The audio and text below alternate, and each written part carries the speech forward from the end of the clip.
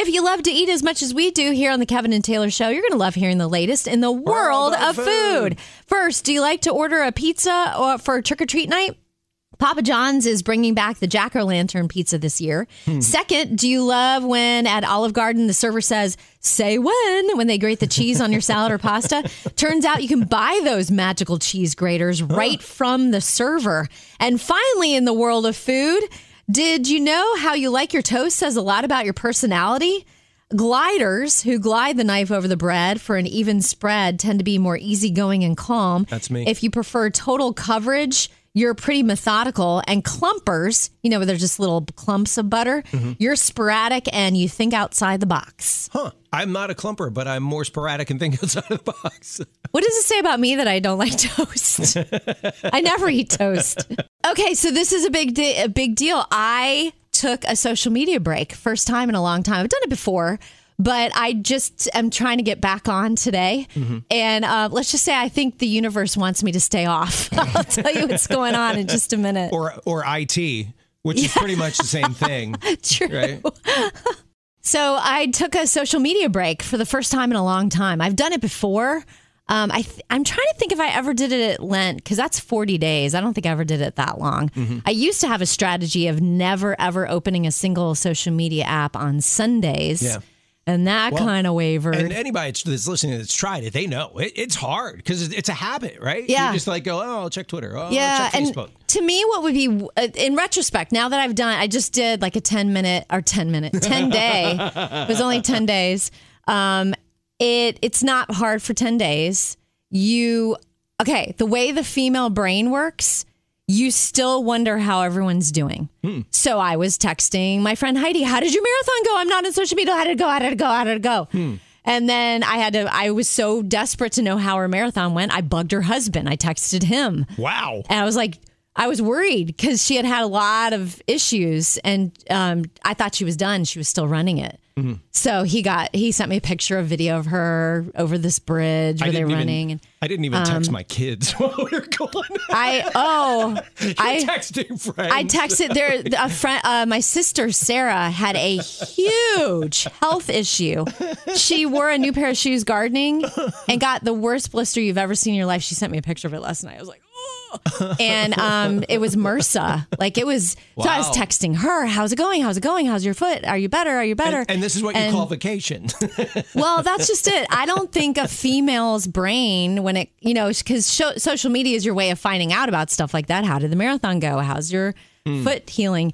You can't shut that down just because you're not on social media. You still want to know how your family and friends are doing. So, but you don't have this quick way. So I would say it was good. I didn't miss it. I would like life without it if it weren't for the show. I think I could totally give it up. I would just text everyone, how was your marathon? Send me a picture of your marathon.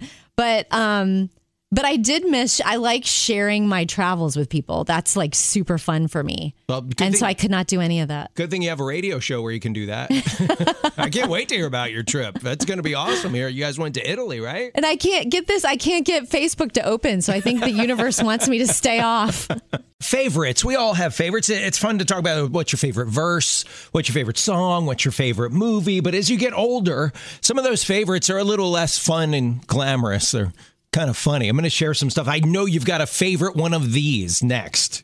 So life is full of some favorites. You maybe have a favorite Bible verse. Maybe you're like me, you have a favorite Beatle. You have a favorite song, a favorite movie. But as you get older, you wind up having some favorites that aren't as fun, aren't as glamorous, but you definitely have the favorites. I'm going to go through a list here, Taylor, and tell me if you have these, if you have a favorite one of these. And one of them is really, really funny. Do you have a favorite chair at home that you like to sit in? Like watching TV or watching a movie or something? I do. Glenn took my favorite, but I let him have it, and then I take the second favorite. Oh, and that's what marriage is all about, isn't it? Yes. Giving your better half the better chair. Yes. Do you have a favorite pillow?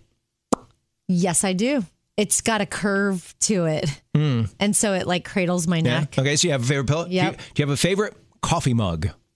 Not really. You use the same mug at the radio station every day. That's not your favorite? I mean, sure. It's my tea mug. Right. It's got a tea on it. Yeah, right. So it's personalized for you. Didn't a listener give it to you? No, we bought it Kevin and Taylor's re-gifting Christmas Oh, and closet, nobody and wanted nobody it. picked it up. So I kept it because I had paid for it. Okay, a couple more. Do you have a favorite? Maybe not a favorite, but do you have preferred towels at home? Like you get out of the shower, do you have good towels and then towels you're just like, oh man, I got to get rid of that. I don't want to use that one. Yeah, I could, you know what? And I could tell you about a whole towel thing. But yeah, I try to splurge and get good towels. Okay. And I hate the good towels and I use the cheap towels. Here's the big one. This is next level adulting. Okay. Do you have a favorite burner on the stove? Yes, and I don't like this conversation. Make it stop. I have a favorite burner and a favorite pot. Did I use on my favorite burner? Kev just said the older you get, the more you have like a favorite burner on the stove. Favorite burner on the stove, favorite towel, I have a favorite spoon. I have a favorite spoon. Really? Yeah. I have two favorite spoons. My favorite spoon got thrown away by mistake.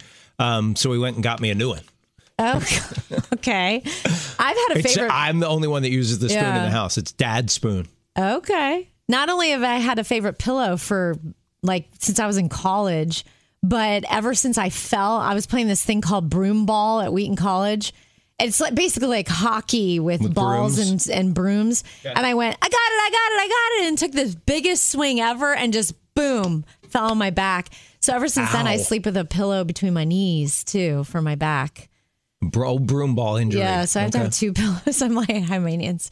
But the towel they're an alumnus now of Wheaton. You need to make a donation to their athletic department so they can upgrade from brooms. Well, no, it wasn't the athletic. It was a group. It was like a retreat, a weekend retreat. Department's so depleted we can't afford hockey sticks. Just get a broom.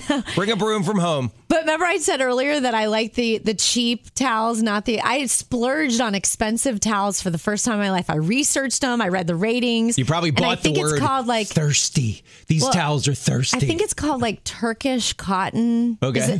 So anyway, I went to, it was one of those fancy schmancy online, I don't remember if it was Pottery Barn or Front Gate or whatever.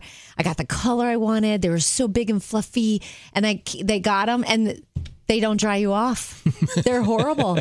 So we use our icky, scratchy TJ Maxx towels because you can kind of scratch the water off and you just feel all nice and dry afterwards.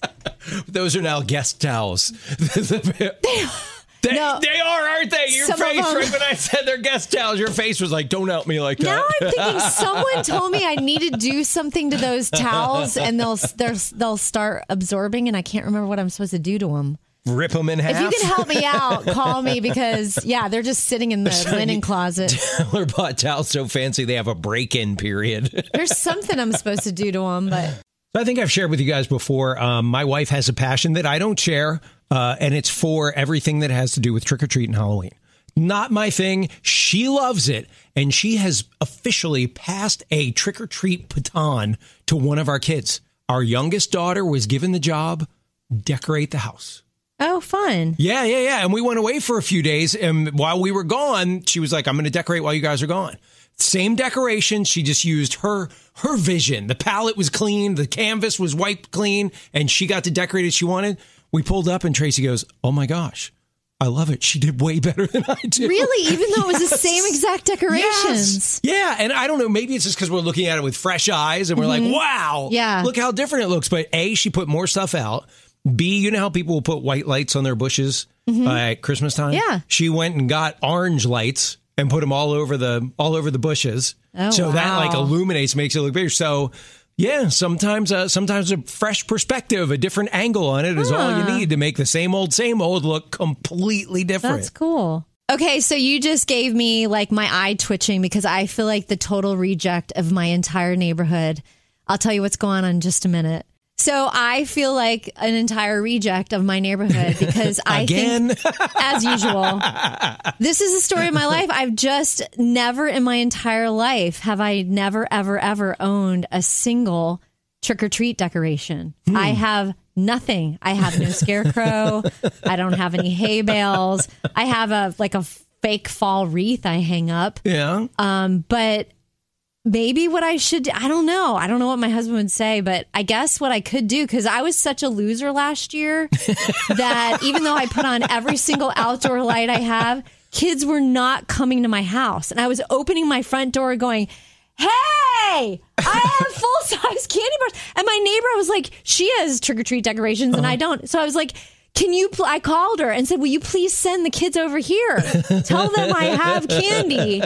And so the only idea your daughter just gave me is maybe I should splurge on, I despise the color orange, but I guess I could buy some orange lights for the bushes this year. Maybe that'll be the trick. And at least have something. I don't want to be that guy that comes home and talks about my vacation, but there's so many different angles and aspects of this vacation that really have nothing to do with vacation, just people and getting to know new people, including the staff on board that my wife and I went on one of those river cruises. I'm sure you've seen commercials of a river cruise down the Rhine River mostly through Germany. It was gorgeous.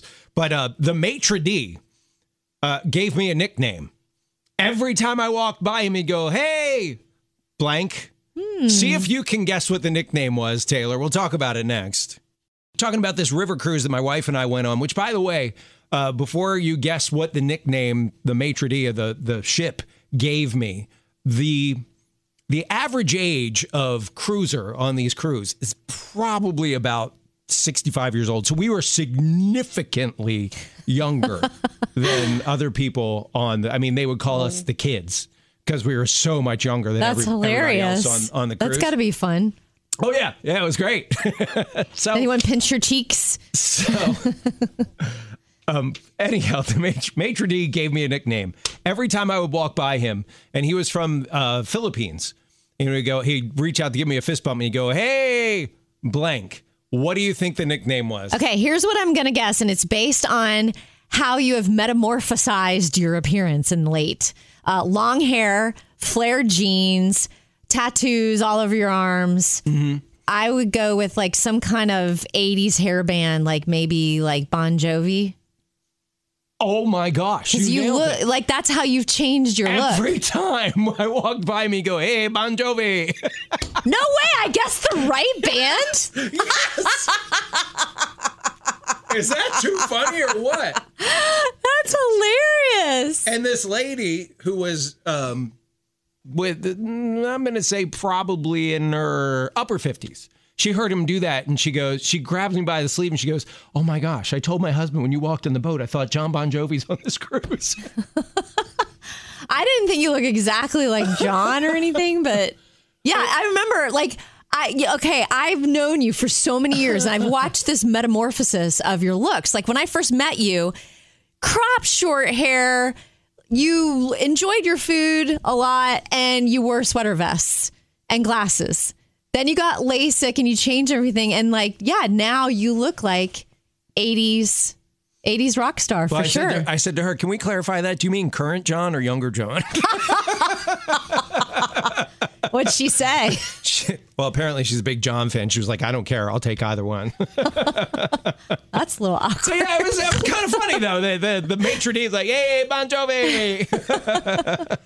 We had a pretty unique experience on our trip, Kev. My husband, Glenn, anyone who knows him knows he does not like crowds. He's not a crowd guy. He likes like small groups, like 6 to 8 people. He's great, very outgoing. But a huge crowd, it's just like, wow, it's like too overwhelming. So he figured out how to see a very popular town with no crowds. And it was, we kayaked off the shores of Portofino. And it was the coolest experience. We had this awesome guy named Sarah, who born and raised in Italy. She's lived there her whole life. And we got in our little dual kayak and she had her single kayak. And it was just the three of us out on the water. And she's giving us this whole tour of all the little port. Like one's called Alivetta. It's a smaller little port next to Portofino. Mm-hmm. And she was pointing out like, yeah, that's where Walt Disney lived in the 1960s. That was his house. Wow. And that's where Dolce Gabbana has like this big estate. And this house, that apartment in the red building, that belongs to Versace. Wow. And I was like, okay, I got to Google later who all these people are. But and all the Portofino is kind of iconic in Italy. If you've never seen it, it's along the Italian Riviera, along the ocean, and all those brightly colored buildings. Well, that started from way back when they would paint the buildings with trees and flowers, stuff from flowers that they could find. So now if you buy something there, you cannot change the color. You can't do anything different to the outside. You can completely renovate the inside. Which historically, by the way, that is the world's first HOA. Yes, I think it is. And then the other thing that was super fascinating is I kept saying to Glenn, I'm like, why are these places all shuttered? Why are they shuttered? The weather's beautiful. Are they shut for the summer already? Why are these buildings shuttered? Found out from our guide, our kayaking guide, that if you open the shutters, you pay a tax because you then have an ocean view. So they just keep all the shutters shut. It's all about avoiding taxes. Isn't it funny, though, what energizes different people? Like Glenn doesn't like crowds. We took a nighttime tour of Amsterdam on our trip. Mm-hmm. It was, the most packed in I've ever been. I loved it. Isn't that funny? Yeah. Energy of this place, all these people, the energy, the vibe. This is just so cool. I tease my husband, Glenn. I'm like, you're just like Jesus. He pushed out in a boat to get away from the crowds. And that's what you did. You got us in a kayak. I mean, we got off and hiked into town and did the town later. But yeah. You've heard of the Gen Z trends, right? Everything, showers, bed rotting, bare minimum Mondays. But have you heard the latest Gen Z movement? It's a positive one, and it's actually really good for you. It's called silent walking. You go for a walk without your phone, no music, no podcast, or any distraction at all from technology. They're saying it's life-changing. And when you think about this generation, Gen Z, that's a big deal to them. Big deal, right. They say brain fog is lifted, creativity starts flowing, they finally have clarity and deep thoughts, and it also is reducing their anxiety. And, of course, older generations are having a lot of fun teasing Gen Z that they discovered thinking and walking. But for this generation, it's very revolutionary to not be plugged in. And because they have to label everything, what is it called again? Silent walking. Silent walking. Because everything no has to have a label. technology. And if you do it with your girlfriends, it's called girl walking. Would you say there's no way that you're a helicopter parent? Coming up, guess again, Mom and Dad. Don't think you're a helicopter parent? Well, maybe it's time to think again, Mom and Dad. A new poll reveals that parents with kids between the ages of 5 and 11 may be hovering over their kids a little more than expected. Parents generally understand that their child needs to develop independence, and they're having trouble putting action into that belief. Kids are getting far too few opportunities to make their own choices and their own mistakes. They say less than 30% of moms and dads, for example, let their kids decide how to spend their birthday money, order food for themselves at a restaurant, and more. And very few parents let their children take on tasks without their guidance. Only 33% of moms and dads let their kids walk or bike to a friend's house. And the big reason for all of this, they don't feel like their kids are ready to make those decisions on their own. Well, yeah, I mean, walk to a friend's house. That's got to be what, like 19 or 20 years old before you let them do that? We should talk about that. Do you think you have no judgment, but do you have helicopter parent tendencies? Would love to hear from you. We're talking about helicopter parenting, and there's no judgment here, but do you think you have helicopter parenting tendencies? Would love to hear from you. My wife was not a helicopter parent. She was a different kind of parent, and I think I've invented a new term. I'll share it with you next. So, Krista, welcome to Kevin and Taylor's Helicopter Mom Confessional. Are you, in fact, a helicopter mom? I don't think I am. I want my kids to speak for themselves. I have a 5-year-old, 4-year-old, and a 2-year-old, and especially when we go out to eat, I want them to order for themselves. Nice. As far as the safety issue of going somewhere in the neighborhood, that is what I'm a little more hesitant on, because that is a big safety thing. Let me get the sound effect going. Helicopter mom. That is a big safety issue, but as far as speaking for themselves, that is what I definitely promote. I have a friend who every time I'm on the phone with her, she'll go, hold on a minute. And she has to watch her daughter walk to the neighbor's house. She has to go stand out on the front porch and watch. How old is that daughter? She just turned 10, I think. Huh. Yeah. Yeah, we never did anything like that with our kids. And I'm wondering with the whole ordering and speaking up for themselves, how do you make that happen? Because we had a system we used for our kids, but I'm curious what you did. Well, I try to ask my middle child first because he always wants to do what my oldest wants. So I want him to tell me what he wants, and I give him the options, and he's like, I want this. And I'm like, you're going to tell the waiter when they come back that this is what you want, right? And he's like, yes. And he is my more vocal child. And then I ask my oldest, and he's more timid when the waitress comes. So trying to promote him to speak loud enough and have him to where his voice is heard is the hard part. Gotcha. I have an idea for you. This worked like a charm for us. We would pretend at home like we were out at a restaurant. So they would know you put your napkin on your lap, and when the waiter comes around, you greet them, and then you tell them what you want. You say please and thank you. But we did all of that at home, and then when we went to the restaurant, it wasn't all new to them. They knew exactly what to do. What a great idea. All right, well, hey, thanks for calling. You sound like a great mom. Thank you. I enjoy listening to y'all's show. Oh, thanks. So Bye-bye. So we're talking about helicopter parenting, and we all know what that is, right? Where moms hover and kind of make sure everything's okay with the kids, no matter what situation they're in, that they're safe and protected and everything else. My wife was not a helicopter mom. I like to call, I just made this up, and maybe this is you too. See if you don't see yourself. She was a park ranger mom. You ever go to a park and they got the park ranger station? It's like, looks like they got to climb a ladder for a week and a half to get to the top, and they're just kind of looking out over acres and acres and acres of forest, right? It's a big, huge area that would be Tracy. She gave them a lot of room to run, but was always within earshot or right around the corner. That's so like cool. Our neighborhood, they have friends all around the neighborhood. And it was in our community, our cul-de-sac. There was like 2 cul-de-sacs off of our main street. It's where all the kids were constantly. Mm-hmm. They were all always out there. And you could pretty much guarantee there was a mom watching from a window or sitting on the porch or nearby.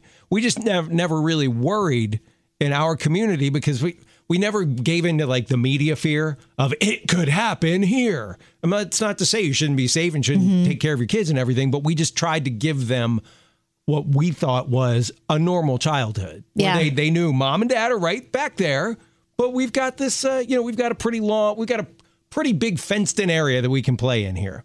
Yeah. I'm using fence as a metaphor, by the way, the neighborhood or whatever. It's funny when you become adults, your parents are still your parents, right? They still treat you like you're a child. And I can see the different parenting styles between my husband's mom and my mom. For example, growing up, my mom was so not a helicopter parent that she always had this phrase that no news was good news. So like she didn't like worry about, are you back from your trip yet or whatever. So we got to the airport when we got back from a recent trip, and Glenn texted his sister and his mom and dad like, hey, just so you know, we're in the airport getting our luggage right now. And they were like texting back like, thank you, Lord. Praise the Lord. Like they were just so glad we're home safe. And my mom, she wasn't worried at all. It was just like, I was like, hey, Mom, I'm back. She's like, oh, that's good.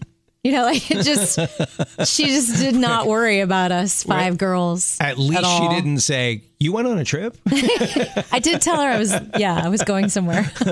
Are you someone who can't stand meetings at work? Well, just a little gut check today. The annoying person in your work meeting might just be you. And a robot may call you out on it. Yep. Thanks to artificial intelligence, a notification may pop up on your computer that you've been doing way too much talking during a meeting without letting anyone else get a word in edgewise.